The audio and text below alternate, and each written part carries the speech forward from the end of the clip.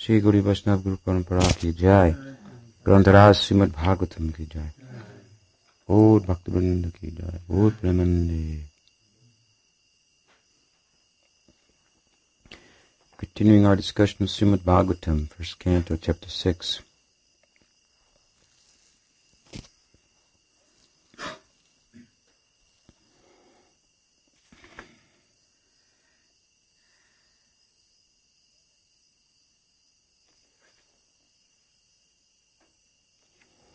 And we heard in our last discussion how Narada had sat, and he sat well, having walked well, without attachment to anything in the world that he had seen, and much of it for the first time, in that he had never left home before. The implication of those verses, in one sense, as I mentioned, was that he had such one-mindedness in his pursuit that the glare of the world, which is described in various verses in both city and rural life and so forth, and all the goings on there, it had no attraction for him. He was not distracted by it. He ended up in the forest alone. There he sat.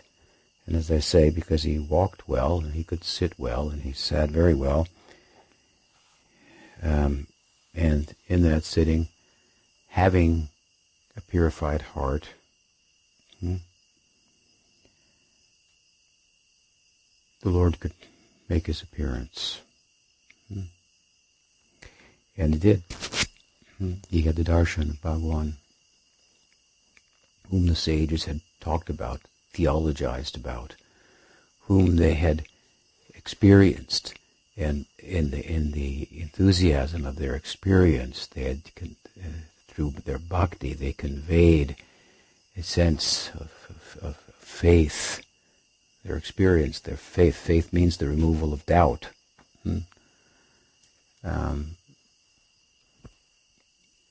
He experienced that. It was profound, compelling. It was contagious.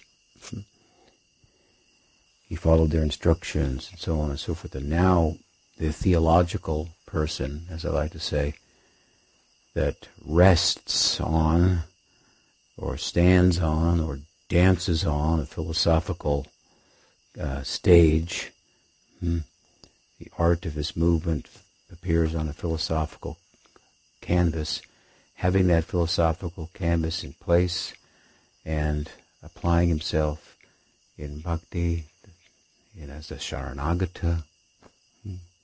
This drama, then, of Krishna Lila began to appear in his heart. He saw Bhagavan in his mind. And this is antardarshan, internal darshan. Still later he will get an external darshan. That is even more profound, but he had an internal meditative darshan of the Lord in his mind, and so naturally it affected his ears and his eyes, his tactile sense and so forth. He began to experience the Lord in every way. All the senses are drawn to that powerful object now that had taken over his mind, to serve that only. So it was very profound. He was very satisfied. However, almost as soon as he appeared, he disappeared.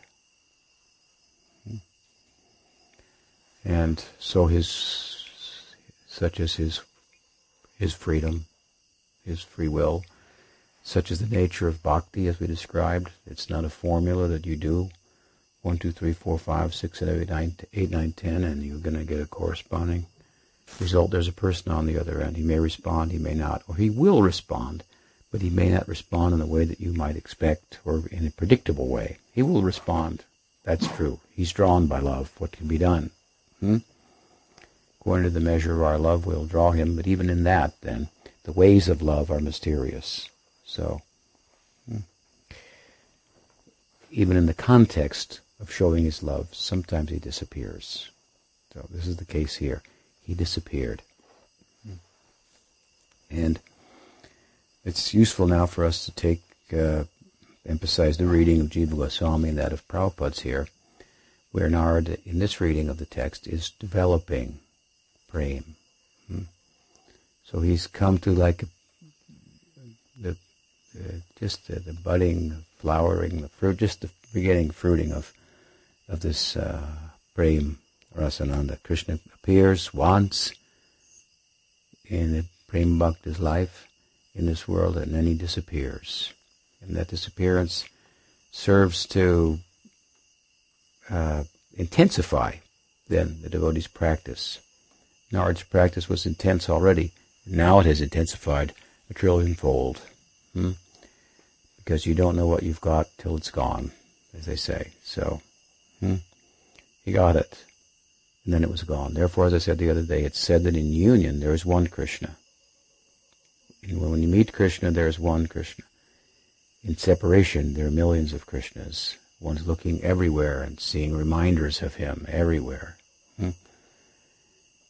Such are the virtues of separation. And prema moves in this way. The low tide of separation enables us to enter into the ocean of prema. And then gradually the high tide of union comes to pass. We find this progression, for example, in Chaitanya Mahaprabhu's Shikshastakam, in the final two stanzas of his 8 verses. Prema and separation, prema and union, and then prema and union and separation and union, union and separation. So, big topic, but here briefly, the sprout of prema and in the form of bhava has appeared. He had a darshan. He's actually touching the prema, but now the Lord has disappeared, and so he's trying to get him back, but he can't. He's unsuccessful. And so then what happens? He says,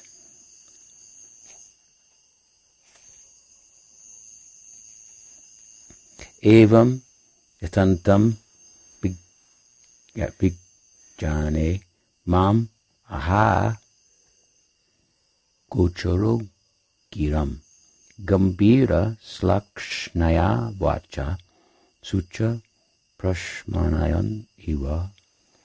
Seeing my attempts, thus, in the lonely place, in the forest, underneath the banyan tree where he had taken shelter, the personality of Godhead, who is transcendental to all mundane description, spoke to me with gravity and pleasing words, just to mitigate my grief. So here it is mentioned that he who is beyond speech spoke. So what kind of speaking is that? This is, of course, an Upanishadic idea that it's important to stress and to understand that that which we are speaking about lies beyond the realm of speech. It cannot be captured in words. The Upanishads say that from which the mind returns, that from which the words return.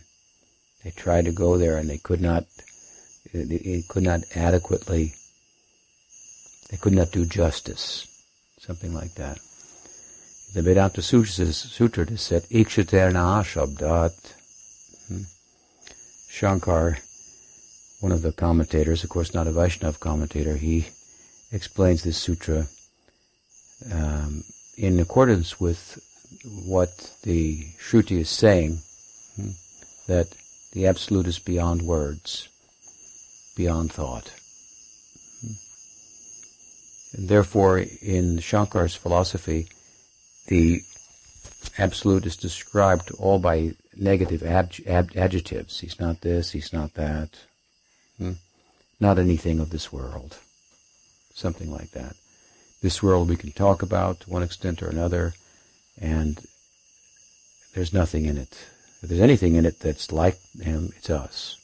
And we can't talk much about ourselves either, which is also beyond, we're also beyond words, but to speak of him. Beyond, that is to say, fully a complete description, the empiric attempt to grasp and capture the subjective realm of consciousness is fraught with difficulty because it's not an object. To make it into an object is why in science they cannot find it. They're having trouble turning it into an object, and the reason is because it's not an object. It's not like matter. So when you try to understand it like the balance of the material world, the objective side of life, then no wonder it's going to be troublesome. There are subjective means for knowing. I like to call it really objective subjectivity. This is yoga. This is spiritual practice. It makes one very objective because one has to become detached to practice yoga. Detachment is part of objectivity. If we get too close to a thing, then the implication is we become biased. We don't see it for what it is. When we step back, we see it objectively. So you want to be without emotion in the lab, making the experiments, just the facts, ma'am. Something like that. So here we're employing an objective methodology to the extreme with regard to understanding the nature of being. We're stepping back from the world with objectivity. We're practicing, in the context of bhakti, detachment. If we can become detached from the objects of the world, the implications, we might be able to better understand them. So the measure of detachment called for is extreme in yoga. It's a lifestyle. It's not just something that you do in the lab. But it's an objective subjectivity because we're stepping back from matter, see it for what it is, and in the direction of the subjective realm, we're we're theorizing it's different from matter, and so we're going to step back from matter to seek to validate that, demonstrate that. And what we find is by doing that, we become bigger, we become better, we become more whole. We don't become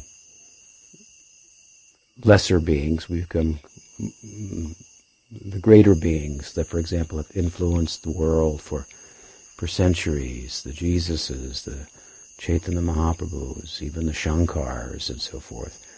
These people's influence will not go away in a short time.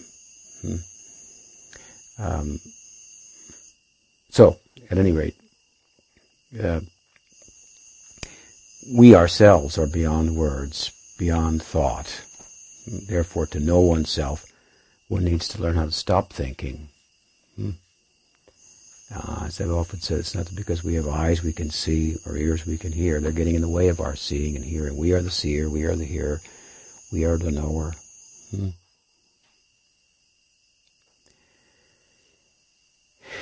However, that said, and it's worth emphasizing, the Absolute is beyond thought, beyond words. The great Baladev Vidyabhushan, the Vaishnav commentator in the Gaudiya line, who hailed originally from the Madhva line and crossed over, he's linking between the lines in some respects.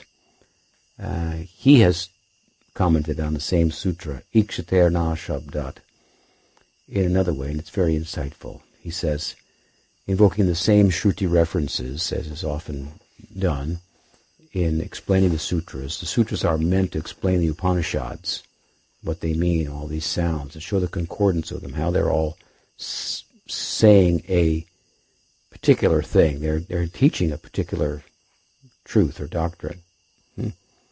So sutra means a thread, also, so to tie a thread through that, all this revealed scripture, and show that it's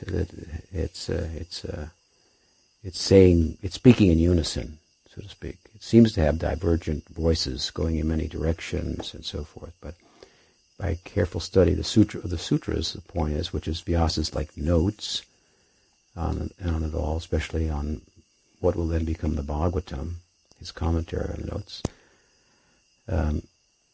seeks to show it, as I say, it all speaks in one voice. So the different commentators on the sutras are trying to show that.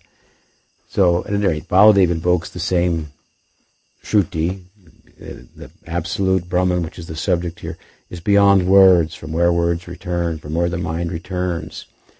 But he says it's not that you cannot speak about it, but it's that we cannot say enough about it. Shankar's group should be quiet by their own philosophy. He's ineffable. You cannot speak about him. So they preoccupy themselves with speaking all about that which he's not. So that's good. Fine. Now we'll take over from here. We don't say that our words will completely capture him, and to emphasize that, we say there's not enough that can be said about him. So the Vaishnavas are always speaking about him, and in the context of doing so, new and new insights about him are coming in this way. There's a continuous, ongoing revelation about the ever-fresh, ever-new, always full yet expanding realm of prema in which the personality of Godhead resides. So here it is mentioned, and very nicely, see the way the two have been put together, the ineffable one spoke. So he cannot be captured by words. We cannot say enough about him. It's kind of emphasizing this Vaishnava point of view. He's not just not this, not that. He's someone, and he has something to say. He can talk.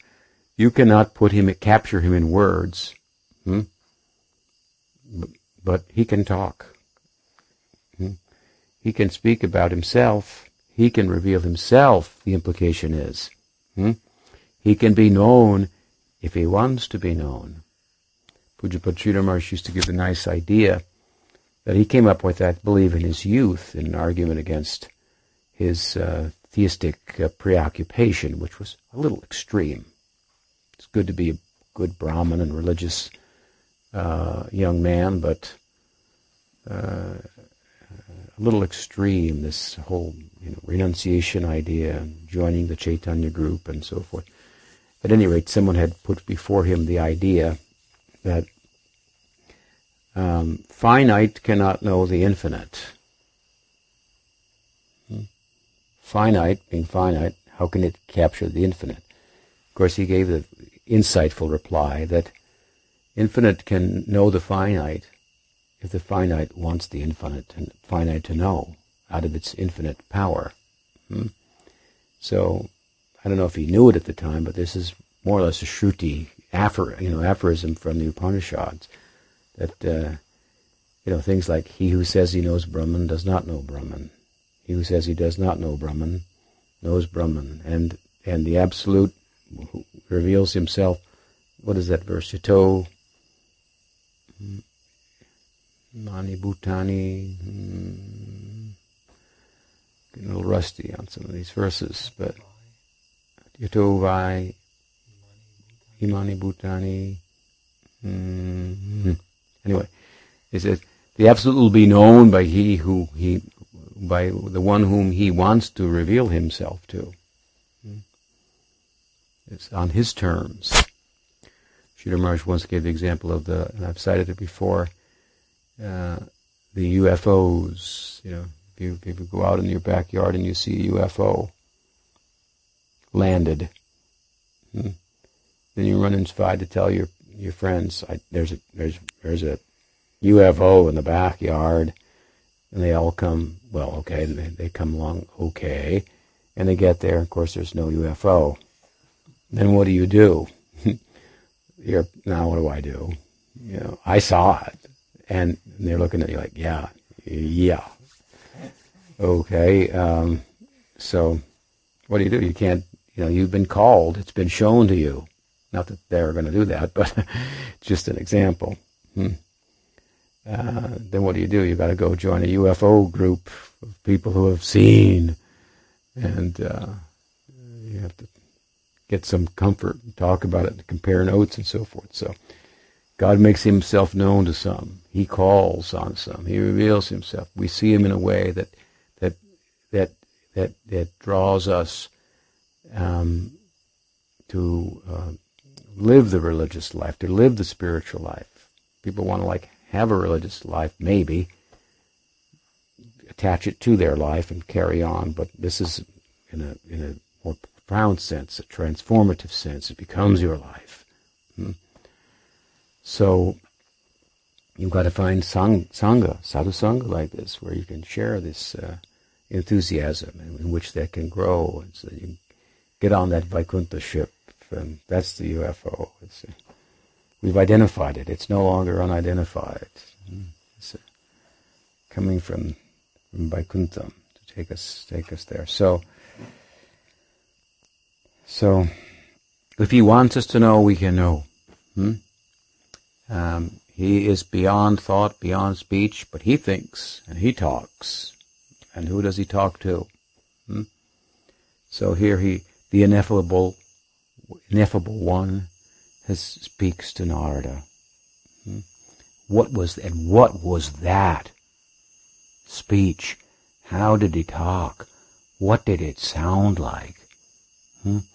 It was in every language at the same time, so to speak. It was in the local language. He knows every language. Bhavadukya. He can speak every language, and very cleverly, and so on and so forth. He spoke to Narada. Some words are used to try to describe that. That can't be described. What was the sound of his speech? Words cannot do justice to that. Narada's used a couple of words here. Gambhira. Slakshana vacha. Gambhira slakshana vacha. His vacha, his words were gambhira. Where does that take you? The word gambhira means deep. Deep, profound. But for Gaudiyas, it takes on a deep and profound meaning, because it takes us to the place where Chaitanya Mahaprabhu performed the Antilila. It's called the Gambhira, a small stone room. You can go there to Jagannath Puri, and you can see that room. You can touch that room. And it was about, 8 by 8. So if your room here is not too big, don't get too concerned about it. Chaitanya Mahaprabhu stayed in an 8 by 8 room with no windows. You don't need a big place. You need a big heart. You don't need a big house. Prabhupada was said to have a heart big enough that the whole world could live inside of it.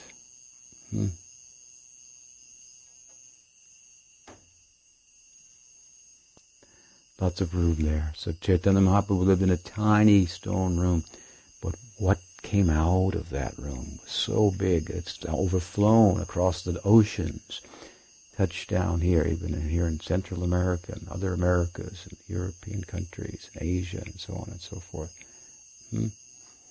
How big is your heart? This is what is important. So we're taken there, and we the Gambhira, it is a bit it's deep, it's sweet, but it's also has some Aishwarya to it. You can't get close to the Gambhira and the experience of Chaitanya Mahaprabhu there. Some Aishwarya is there. He's entering into the sweetness of Vrindavan. But still some Aishwarya is there externally. When a sadhu becomes taken entirely by Krishna, he may be preaching, she may be preaching, and Krishna then, enough. You said so much about me. You know so much about me. And close their mouth and take them back. Then some Aishwarya of inability to talk, inability to communicate. We see that Bhaktivinoda locked himself up for the last 4 years of his life in a room and went mad. Until prasad was put under the door or something like that.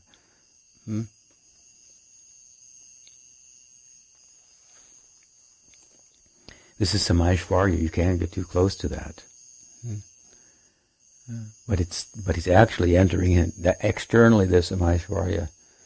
It helps us understand the sweetness that he's entering into. that in that plane all Aishvarya is there as well. There's no more opulent place. There's no more knowledge anywhere than in Vrindavan, but of course it's suppressed. So, Pujala Raga Patagora Bange, Matala Harijan Kirtanarange. We should have some reverence for that plane. This is the teaching of Bhaktisiddhanta. We shouldn't cultivate reverential love of God. Let us have reverence for that kind of love of God, such that we Pujala Ragapata, that we worship the Rag Marg. We'll keep ourselves Paramhamsa Param Paramartha Patim Atito Dharanekitaya Veshayatamiti Rajaganai. This is a nice prayer describing Bhaktisiddhanta Saraswati Thakur, written by Pujapad Sridhar Maharaj. He was a Paramhamsa, but he put himself in the Parivrajaka position. Paramhamsa means like mad person, not as way in terms of what we're talking about. But he brought himself down to talk to the people, to do the preaching. We talked about him on his appearance day. What did he do? Bhajan for 9 years, sitting in one place and chanting. He got up from that, not because he was bored, not because he had some desires to fulfill, other than the desire of Bhakti Vinod Thakur to see, the desire of Chaitanya Mahaprabhu to see this teaching be spread. And he did it in a big way. And he taught like this, that we shall position ourselves below the Paramhamsas, we shall worship what they are involved in, and that will attract it to us. We cannot try to rush in there, but we don't want to keep away from there either. So this is a very nice idea. We don't want to artificially run there with our shoes on and think we've gone there by some mental adjustment, or because we've learned some verses, or we know we've read the intimate pastimes, or some guru has said, you are such and such Manjari. Of course, if he'd gone to another one, he would have said, and you are such and such Manjari. This was a problem at the time. And if we went to the third one and said, and you are such and such Manjari, as if it had all been revealed by Bhagavan. The Swarup for the Jeev, this is coming here in this section here. Narada is going to get his Swarup, how it comes about. It's not manufactured by the Guru. It's the blessing of Bhagavan that comes through the Guru, no doubt. But this is a high thing. This is our prayojan, then, to attain this. That prayojan tattva should be revered. We don't worship Krishna in reverence like we would worship Narayan, but we worship the plane of Vrindavan, according to Bhaktisiddhanta, that Rag Marg, with regard. And then, what do? We speak about it. We try to explain it. We put it in the best terms possible. Why is that God, Mr. Sain and I were talking about songs and poems. I suggested the idea, what was it? When God falls in love. This is the whole of Gaudiya Vaishnavism. Now, write a poem about that, a song about that. That is just the whole idea, when God falls in love. Put it simply, Prabhupada used to say, everyone is trying to worship God, and we are worshipping that which God worships. This is Gaudiya Vaishnavism. Jai Radhe. Radhe is the object of God's love. Of course, this is beyond God idea. So to take these ideas, to try to break them down and explain to the people and share them and so forth, keep ourselves preoccupied with this rather than some artificial something in the name of bhajan. When Bhagavan feels we are qualified, when Gurudev feels we are qualified, then we can sit. Really. And effectively, I mean, sit once and for all, something like this. So to worship that, and then until Pujala Ragapata Gaurava Bhange, then the Gaurava means reverence, Bhange, that will be broken in due course of its own. Matala Harijan Kirtan Rangi. They're doing the Kirtan. Worshipping the Rag Marg. Then that Rag Marg will come within. We'll have adhikar for that. Enter into it formally, fully. Not just without taste, but with taste. Not only with ruchi, but with rati. With Rag, as Narada is here. So this is going on, this is Mahaprabhu in the Gambhira, this is the final stage. We see he conducted himself in kirtan, preaching, outreach, and so forth. In the last part of his life, he entered into the Gambhira, and practically he didn't come out from there. This Gambhira is where he enters into Vrindavan. And as I say, the external signs of it, that's Madhurya, that's the sweetness. The external signs of it, Samaishvarya, thinking that is a high place. Goodness, we'll worship that ideal. So here the word Gambhira is used describing his speech. It means deep, and just think deep. Narada's trying to capture it in a word. Deep, profound, heavy, meaningful, slakshana, and very beautiful, very pleasing at the same time. He can't describe it. His words, his speech are him. They are not. He's having now the experience of Bhagwan. He had it in the darshan, in antar darshan, inner darshan. Now he's hearing the sound. So Bhagwan's coming back. And what does he say to him? Now he's going to say something. He's not just making a sound, but he's going to say something to him. Hantasmin janmani bhavan mamam drashtum iharati avipakva kashayanam durdarsho ham kuyoginam. It says, O Narada, janmani bhavan mamam drashtum iharati. Here means in this world, you yourself,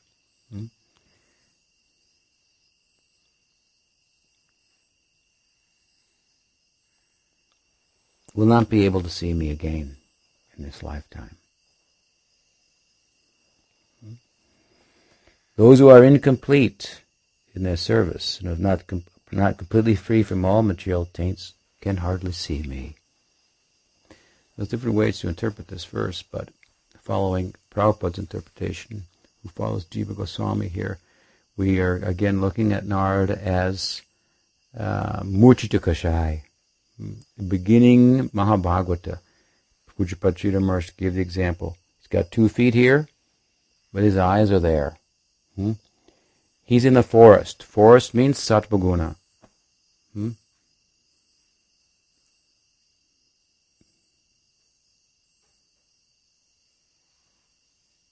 Sattva-guna is like a lifting off point. But the difference between the Sattva-guna, the forest, and the temple, there's a difference between the Saguna and the Nirguna. So, transcendental. He's in the forest. The implication is he has some attachment to the solitary life that is conducive for spiritual practice and so forth. But nonetheless, it's not affecting his practice, but it's still there. The Murti Kashai means he has some the vasanas, desires, seed in the heart, they can't manifest. His bhakti is so strong, it's like pouring water on the seeds. You drown them. They're waterlogged. They can't come out. They can't sprout. But they're still there. So this is the beginning. Very high stage. So he's saying, you're like this. I showed you myself. I gave you special darshan. Now I won't appear again. Now you know I exist. For sure. You've had experience. Your intensity to attain me is increased. I don't show myself to kuyogis. Kuyogi means like a bhogi yogi. He said, I don't show myself to bhogi yogi. So there's different ways. That's a strong term in a sense. Kuyogi. Incomplete, another way of saying it, more general way. Who's not perfect in their yoga yet. Whose yoga has not reached fully the perfection. It has not fully fruited yet. I show myself, and again, as I said earlier, that increases their intensity, and that takes them the distance then to meet with me. So, the other way, of course, to look at it is that I have shown myself to you. I don't generally do that. most people are kuyogi, so they don't get my darshan, but you are very extraordinary. I've given you the darshan, which comes at prema, and so on and so forth. So that is the way, for example, Vishwanath Chakravarti Thakur looks at the verse, who has seen all along here that Narada attained prema even before he left home. Diva Goswami and Prabhupada are looking at the verses. In other words, he's developing prema as he goes along. So, at any rate, we're following that interpretation. Krishna says here, so, I regret that during this lifetime, you will not be able to see me anymore. Those who are incomplete in their service, who are not completely free from all durdarsha, difficulty, it may mean, Prabhupada is interpreted here as material taints. So that difficulty, durdarsha, could mean material taints. It could mean residue of anarthas, aparad artha, from aparad that carries all the way into bhava bhakti and so forth. So some fine, subtle difficulties, impediments that will be transcended in due course, holding him back. Krishna says, O virtuous one, you have only once seen my person, and this is just to increase your desire for me, because the more you hanker for me, the more you will be freed from material desires. Or,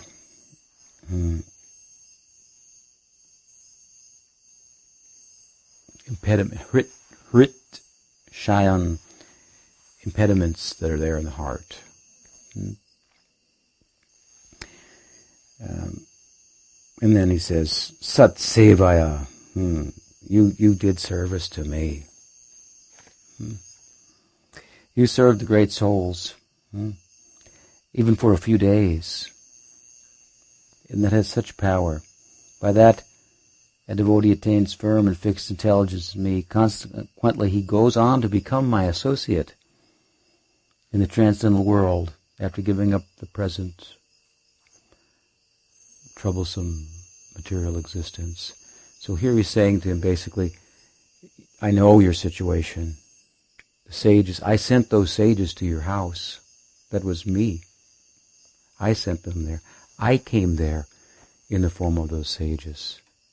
I instructed you through them in bhakti. They were sakshadhurituena. And this was arranged by me. And I noted that you paid such attention. That association is so valuable. You took advantage of that for a few days. A short time they were there. It was actually a couple of months, but this is still a few days. And in terms of the eternal sojourn from a time without beginning, you took advantage of that sadhusanga, shaiva sastikoi, lavamatra sadhusange, sarva siddhihai. Any amount of time in this life is just a moment, a fraction of a second in comparison to anadi karma. So you took advantage of that. And so at that time it became firmed up. This is what he's saying. At that time it became firmed up. You will become my associate. We're just playing out the details now. The ticket was purchased. There. Reservations were made. The ticket was purchased. I've just been waiting for you to pack your bags and leave behind. You can't take everything with you. Come to terms with that. And so forth. And just come with what come with your heart only. Patram pushpam phalam toyami me bhakti prayachati tadham bhakti parinamashnami prayatatmanaha. Just come with your heart, that's all. You don't need anything. You don't need money. He says, worship me with the fruit, the flower, water. The implication is, everybody has these things. This is nothing. You don't even think about it. I've got water. Of course you do these days. You want spring water. At any rate, you can't have, without water you can't live. So everybody's got some water. The implication of that verse from Gita I cited is, give your heart to me. Twice he says, Ashnami prayatatmana. Yoga Bhakti Prayachati. Twice he says, by devotion, by devotion. I eat the devotion. I eat the flower. Offer me a flower and I'll eat it. Generally don't eat flowers. He's saying, give me your heart. I ate the peels given to me by Vidura's wife, who was throwing away the bananas. You know the story. I ate the peels. I'm living on the bhakti, on the love and affection. Give me your heart.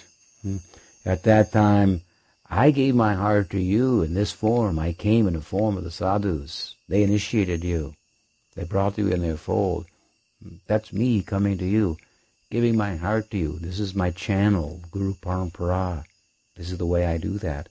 And at that time, you gave your heart to me. Finished. Contract is signed. You will become my associate. Some time to play it out, something like that. Pull out the plug, the fan stopped.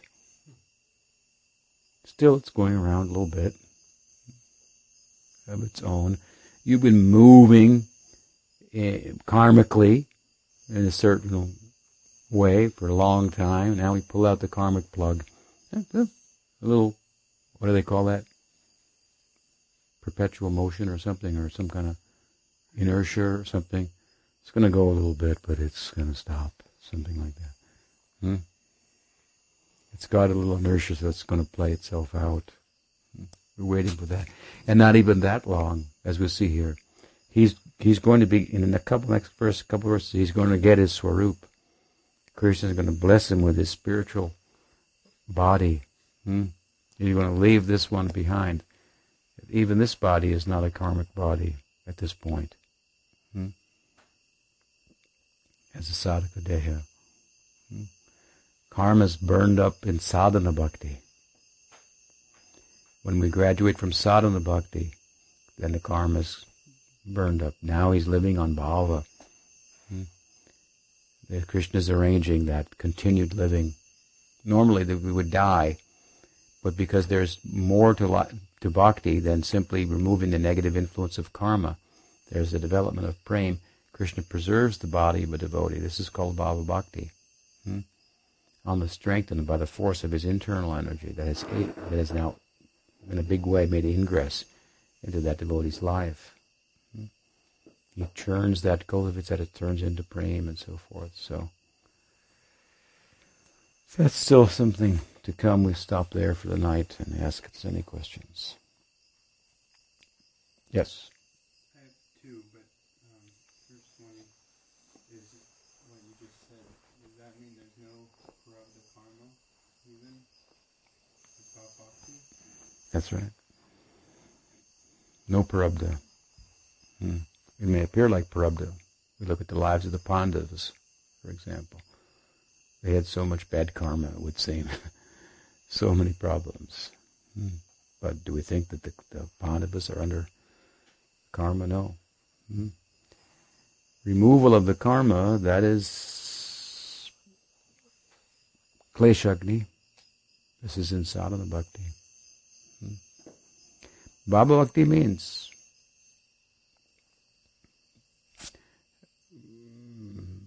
all the influence of karma is removed. Now he's moving under the will of the Lord. It looks like karma. This is bhakti. He looks like a worldly person. He might look like a worldly person. More so than a jnani who might be living naked and counting his breaths only and something like. He might be publishing books or opening a temple or who knows what. It's some very interesting associates of Chaitanya Mahaprabhu. How they conducted themselves and so forth. This is all under the influence of Daivim Prakritim, Mahatmanastamam Partam, Daivim Prakritim Ashrita. The removal of karma is a very small thing.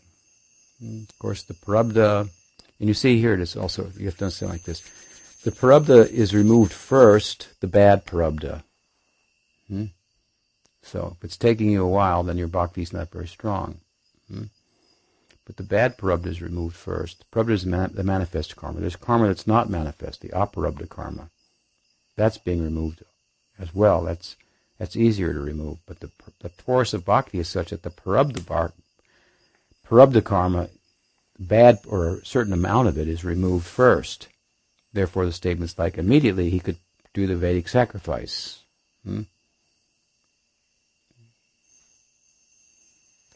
Who's doing Nam?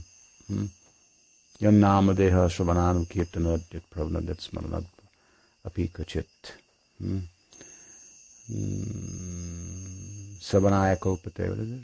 Even if he's a dog eater, but he's chanting the name, he can perform the Vedic sacrifice. This means that's a Brahminical duty, in other words. That requires a certain type of parabdha that a dog eater doesn't have.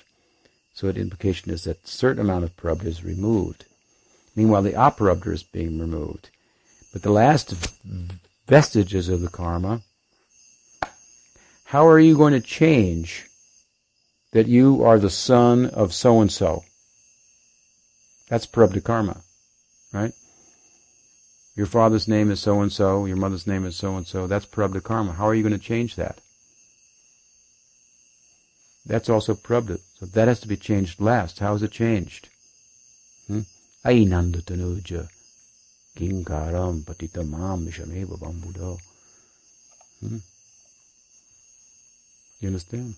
Mahaprabhu says, I want to live in the house of Nanda Maharaj. Nanda Maharaj will become my father. Yashoda Mai is my mother. I want to marry Krishna, in other words.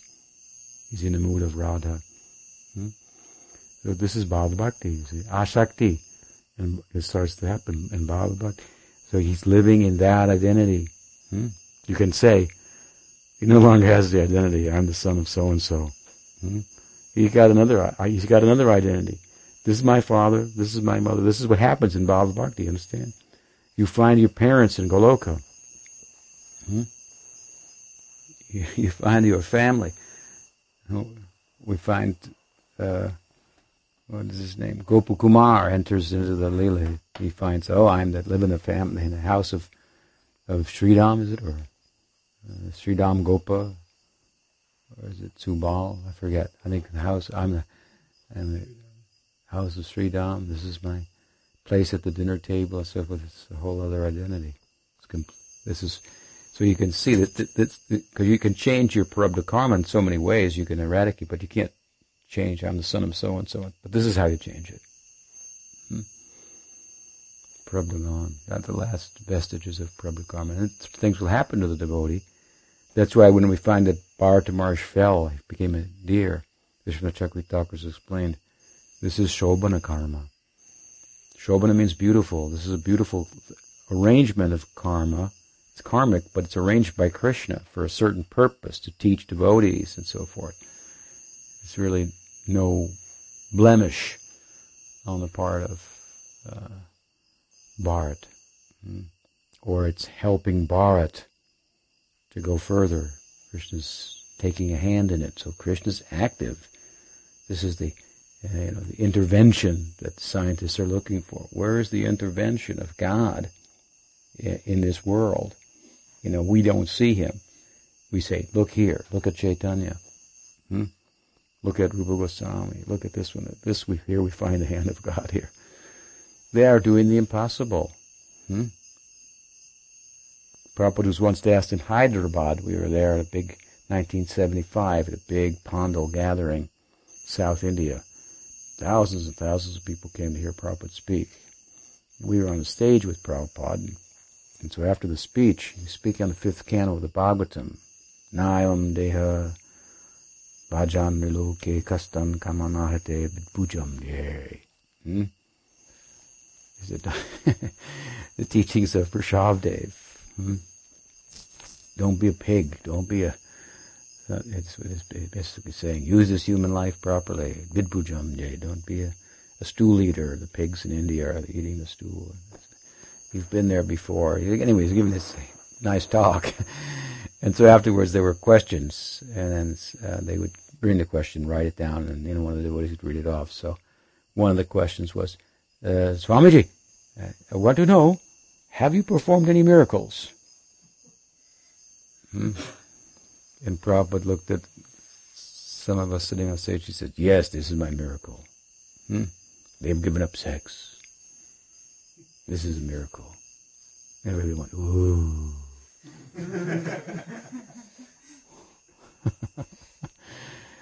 So this is miracle, this kind of thing. These are, we don't need any, what would be the value of magic? Yeah? If I can make some gold appear, but in the back room I'm doing something else, what would be the value of that? It may attract some foolish people. They're bigger miracles. The sadhu's life is a miracle. His or her life is a miracle because they've done, it's mission impossible. They've done the impossible. They've turned their back on the world. The glare of it, the glitter of it, the attraction of it, that has everyone in its palm of Maya's in the palm of her hand, like a dancing fool, only talking philosophy and all these things, and meanwhile can't control the tongue, philosophizing and pontificating and about so many things, the meaning of life, and can't control the tongue, can't control the mind, can't control the anger, can't control the urge of the belly, the urge of the genital. And who has Prithivim Shashishat, Rupa Goswami says, Vacho Vegam, Manaso Krodha Vegam, Chibha Vegam, Udurapasta Vegam, Etan Vegam, Yobisaheta Dira, Sarvam Apimam, Prithivim Shashishat. The Prithvi means the earth. Prithivim Shashishat means that person has risen above the earth. The world becomes his sishya, his student, his disciple. The world is learning from him. What is that dance?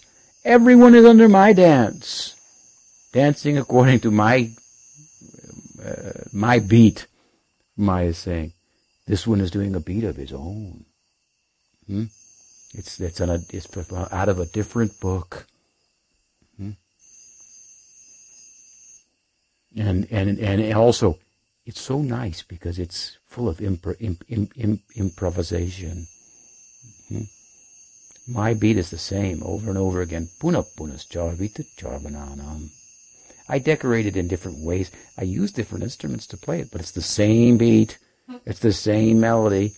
And Prahlad, one of those miracle people, said it in a small way, short way. Puna punas charvita charvananam. Chewing the chewed. That's all. Oh, I want to buy that house. And people are living in, oh, I want to sell this house. We're only picking up the garbage of other people, thinking it is so valuable. Someone is rejecting it, we are accepting it. And we pick it up, we get tired, we put it down, we pick it up again. Puna punas charvita charvananam. Again and again, the same thing. It's made, and they say, the prostitute only has one thing to offer her customer, but she wears a different dress every day, and so you think it's something different. But it's the same thing, over and over again. So Maya's tune is the same. But it gets people to keep playing it by just changing the instrument, changing the scenery a little bit, and people think it's something more. There's something more there than what it is, but it's not. There's no more there. There's no full meal there. And now he's dancing to a different beat. And it's full of improvisation.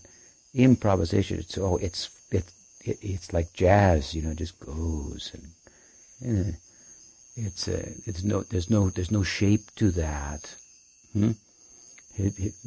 Leela, it has forms, but there are no forms. They're not like the material form. They're flexible.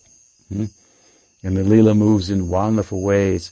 The Leela gives the form. It's not that there's a form to the Leela. Leela makes a form. Rasa makes its own form, so to speak. Always moving. What is that verse?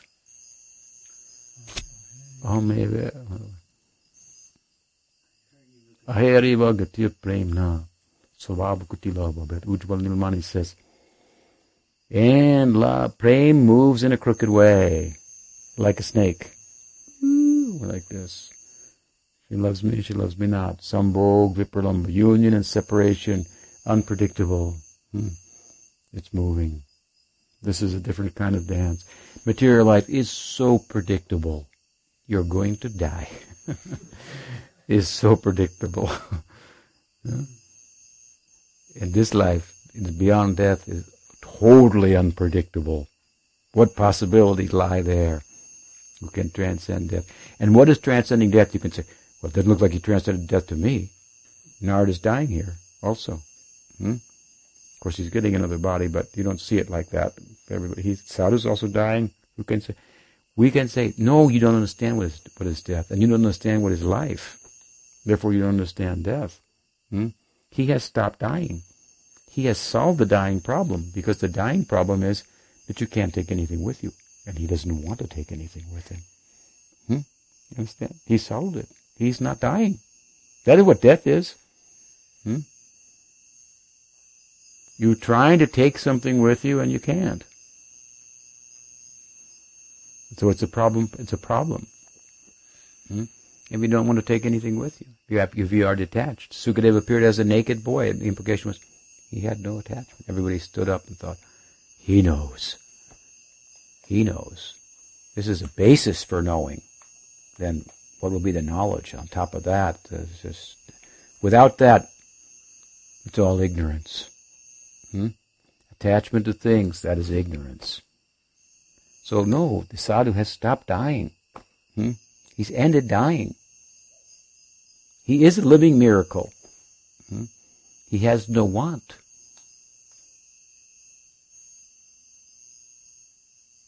We should listen to him or her, what they say their experience is, because then the gross materialists, the empiricists of today and so forth, they'll say, yeah, but how do we know that what he says he experiences is actually what he experienced? Just don't bother us with this, If you want to go like that, obviously there's no answer. Yeah. If you want to be an atheist, Krishna will make your faith strong. Then you can ask stupid questions like that. But how do we know his experience is what he said? Maybe he didn't experience God. We say, well, this mystic over here, this one over here, there's enough correspondence, even in different traditions, for the basic idea of mysticism. But can we demonstrate it empirically? Can we prove that the metaphysical implications, the descriptions of his experience are valid? And so this is a waste of time. We've already told you from the beginning, and you already know this is the subjective realm. Why you try to objectify it? That's why you can't understand it. And you will only do that as much as you haven't got any experience of it. As soon as you get experience of that, then, like they say, they might be able to make a machine, the God machine, and you go in a booth and you put a quarter in and you get the God experience that the yogis, God. They thought it was something else. It's just this particular arrangement in the brain. Just get it right like that, and the God experience. My ego is collapsed, it's everything, I'm one with everything, and so forth. It's blissful, and so forth. My theory is, go ahead and you make the God machine. And what you'll find is, everybody will be in a God machine all the time, putting quarters in. They won't have time to philosophize it's something else. They just keep putting the quarters in. Who has that experience knows this is otherworldly. There's another world. And that's what I'm part of. I belong there. I'm of that soil. Not of this soil here. I'm not a thing that's here today and gone tomorrow. And the force of their example, they stand up against the force of the world. And without any effort, they're resisting. So, this idea.